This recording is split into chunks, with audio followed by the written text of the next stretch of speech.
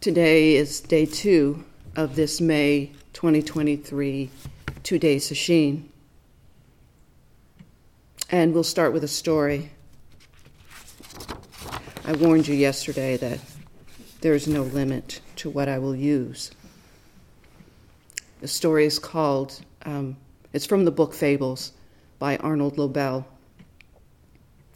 And it was the winner of a Caldecott Medal in, I think it was 1980 or 1990. It's called The Crocodile in the Bedroom. A crocodile became increasingly fond of the wallpaper in his bedroom. He stared at it for hours and hours. "Just look at all those neat and tidy rows of flowers and leaves," said the crocodile. "They're like soldiers. There is not a single one that is out of place."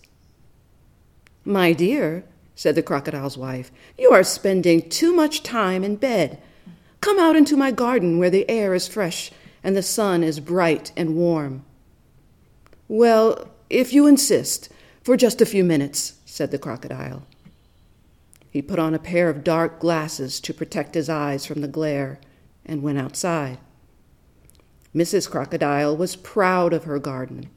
"Look at the hollyhocks and the marigolds," she said. "Smell the roses and the lilies of the valley." "Great heavens!" cried the crocodile. "The flowers and leaves in this garden are growing in a terrible tangle. They're all scattered. They're all messy and entwined." The crocodile rushed back to his bedroom in a state of great distress. He was at once comforted by the sight of his wallpaper. "Ah," said the crocodile, "here is a garden that is ever so much better. How happy and secure these flowers make me feel." After that, the crocodile seldom left his bed. He lay there smiling at the walls. He turned a very pale and sickly shade of green. And because it's a fable, there is a moral. Without a doubt, there is such a thing as too much order. And that's the end of the story. And next we're going to turn to Awakening to Zen by Roshi Kapleau. And we'll be reading from a chapter, and I won't be reading the entire chapter, it's too long for our purposes. The chapter is called Discipline and Naturalness, and it was from a talk, probably a Teisho that he gave in 1973. And this is how it begins. "Many people wonder about the benefits of a disciplined life of doing zazen, of planning for certain regular activities. Many people look upon this kind of thing as unnatural. It seems to be taking away from the enjoyment of life. To live a disciplined life seems perhaps egotistical." And then he says some of the inner conflict, or what people say to themselves when they are living a so-called disciplined life. "Well, I should do that," or "I shouldn't stay up beyond such and such an hour because I find it hard to get up in the morning," or "I shouldn't go out with these people because they love to talk," or "I shouldn't go out and do such and such because it might lead to such and such." And then he says, "To practice Zen seriously seems to make for a joyless, antisocial life. Life isn't celebrated with love, drink, and laughter. Besides, Zazen seems to have an ego trip of its own, an uncomfortable, painful damming up of the joy of life instead of its bursting forth in fullness. This sounds terribly unnatural." I'll continue. "The trouble is that most of us today lead such unnatural lives to start with that we don't know any longer what naturalness really is. This seems to be true of our culture as a whole. If we take natural to mean spontaneous, free-flowing, without compulsiveness, without regret or remorse, then we begin to see this. What is it like not to be driven by the ambition, perhaps, to do certain things or to achieve certain goals?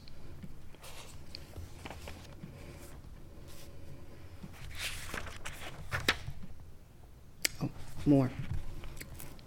And then he says, most people are driven. Yet it is quite true that every should, ought, and must is a limitation on our inborn freedom.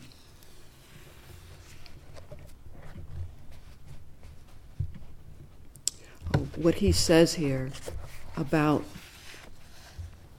seeing Zazen as an ego trip of its own, as a uncomfortable, painful damming up of the joy of life. I've actually heard a comment like that from people who see others that way. And those others may be someone who is devoted to some endeavor, a sport, a craft, a hobby,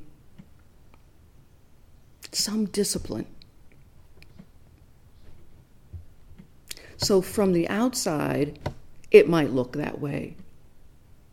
But I think those of us practicing Zen and doing that in Sesshin would say otherwise. However, I've also heard the same comment from people who, practicing Zen, who have done more, pushed themselves too hard.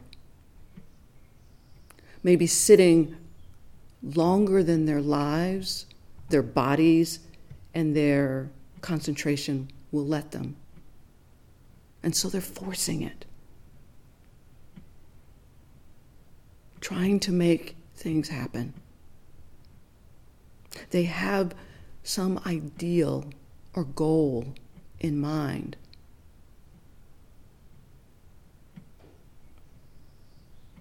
I think many people, especially there at the beginning of practice, can get so motivated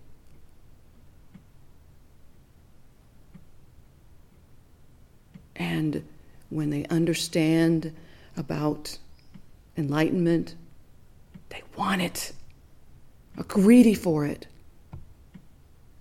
and will do anything to get it.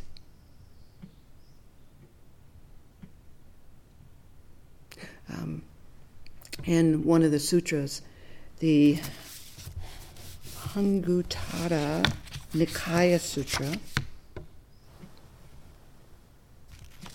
the Buddha tells a story, or actually it's the Buddha speaking to someone, to Sona, a lute player. Sona is striving for enlightenment. And he's doing that through kinhin, walking meditation. He's walking and walking and walking. And all he ends up with is sore and bloody feet. And he wants to give up. And he goes to the Buddha and asks for his advice. And this is what the Buddha said to him. He asked Sona whether the lute worked well if the strings were strung really, really tightly. Sona replied that it didn't work so well like that. Then the Buddha asked Sona if the lute worked well if the strings were strung really, really loosely. Sona replied that it didn't work so well like that either. Then the Buddha asked Sona if the lute worked well if the strings were strung not too tightly and not too loosely. Sona replied that was the way the lute worked best. So, the Buddha advised Sona to treat his practice like that, neither to practice too tightly nor too loosely, but always to find just the right pitch of effort. The right pitch of effort.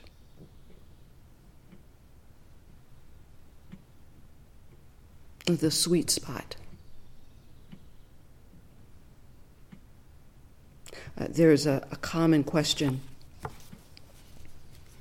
with practitioners, and it comes out both in Sesshin and outside of Sesshin. And the question is, should I strive or should I not strive? Should I try or should I not try? Should I seek? Should I put forth effort or should I surrender? But implied in that question is the thought that there is a static state to achieve, like the sweet spot on your couch. You know that spot on your couch, that when you sit there, it is oh so comfortable. It's not too hard, it's not too soft. If you sit a little bit to the left of it, it's not so comfortable. If you sit a little to the right of it, it's not so comfortable. But to nestle down into that sweet spot on your couch or in your bed, that's what's most comfortable. The sweet spot on your couch or your bed is static. Our practice is alive. It's dynamic. As long as we're alive, our practice will be alive. And we have to just move along with it. This sweet spot goes by many names. It's like that Goldilocks spot, or the Goldilocks zone, or the zone, or flow, or samadhi.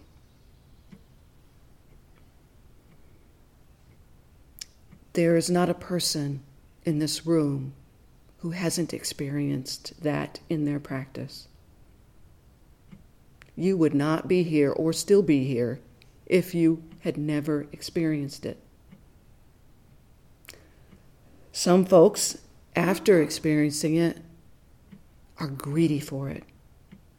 They try to re-experience it. They try to figure out what did I do to get that, and how do I get that back?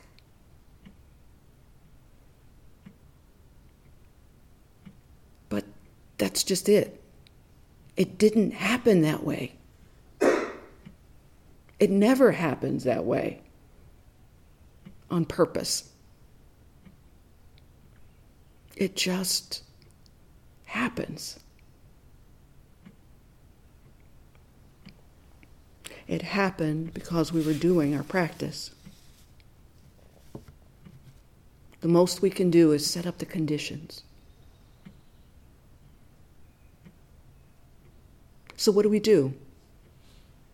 We're doing our practice and we feel sleepy, foggy, or the practice is muddy. We're too loose. We can stretch ourselves up, make sure our posture is correct, lengthen the spine to get some energy flowing, making sure our alignment is proper, ears, shoulders, hips, nose and navel. Raise the eyes a little. When the eyes are too lowered, it's like they're closed. So raise them just a tad bit to let some light in.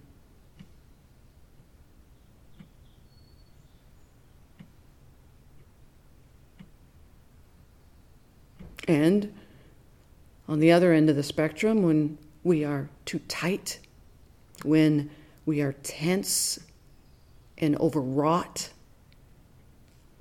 our minds are spinning with thoughts, we may just have a death grip on the practice, and we need to loosen up.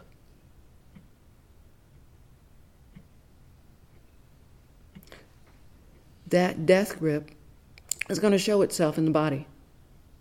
We're going to feel the tension in our bellies.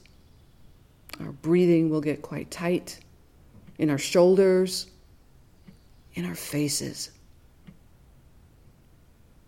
To let that go.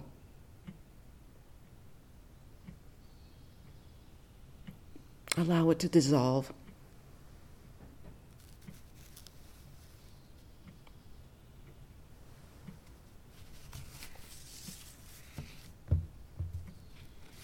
Another story. This is from Stories of the Spirit, Stories of the Heart.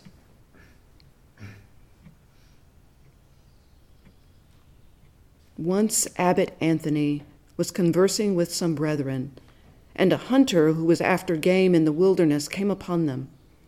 He saw Abbot Anthony and the brothers enjoying themselves and disapproved. Abbot Anthony said, "Put an arrow in your bow and shoot it." This he did. "Now shoot another," said the elder, "and another, and another." The hunter said, "If I bend my bow all the time, it will break." Abbot Anthony replied, "So it is also in the work of God. If we push ourselves beyond measure, the brethren will soon collapse.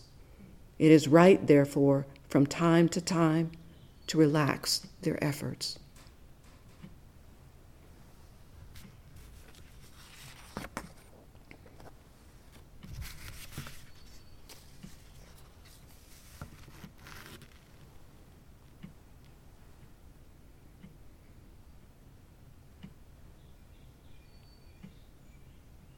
When we're feeling tight and overwrought, we can also do kinhin to release some of that energy. Prostrations.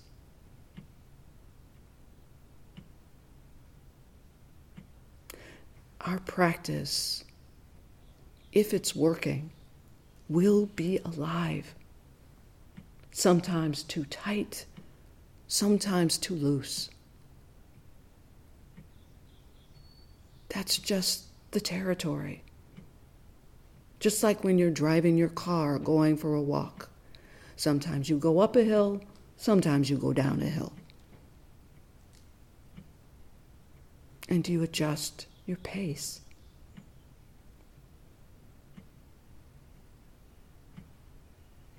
Flow in practice cannot be forced. It cannot be manufactured. All we can do is establish the conditions and let the rest take care of itself.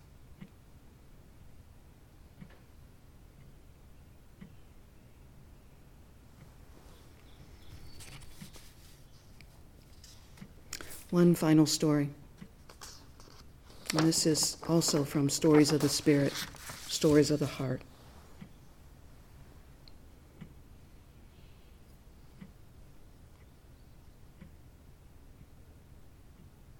Two disciples of an old rabbi were arguing about the true path to God.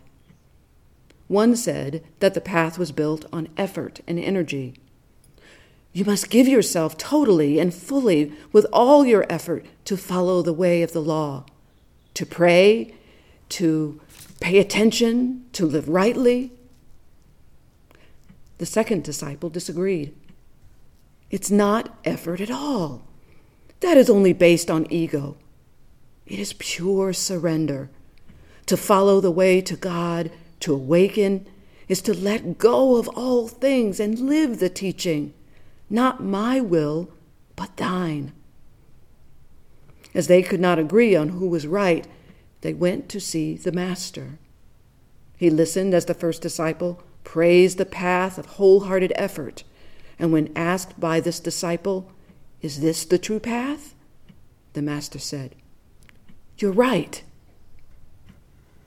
The second disciple was quite upset and responded eloquently, the path of surrender and letting go.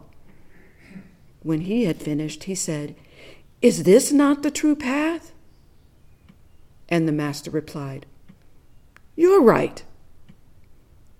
A third student who was sitting there said, "But Master, they can't both be right." And the Master smiled and said, "You're right too." We'll stop now and recite the 4 vows.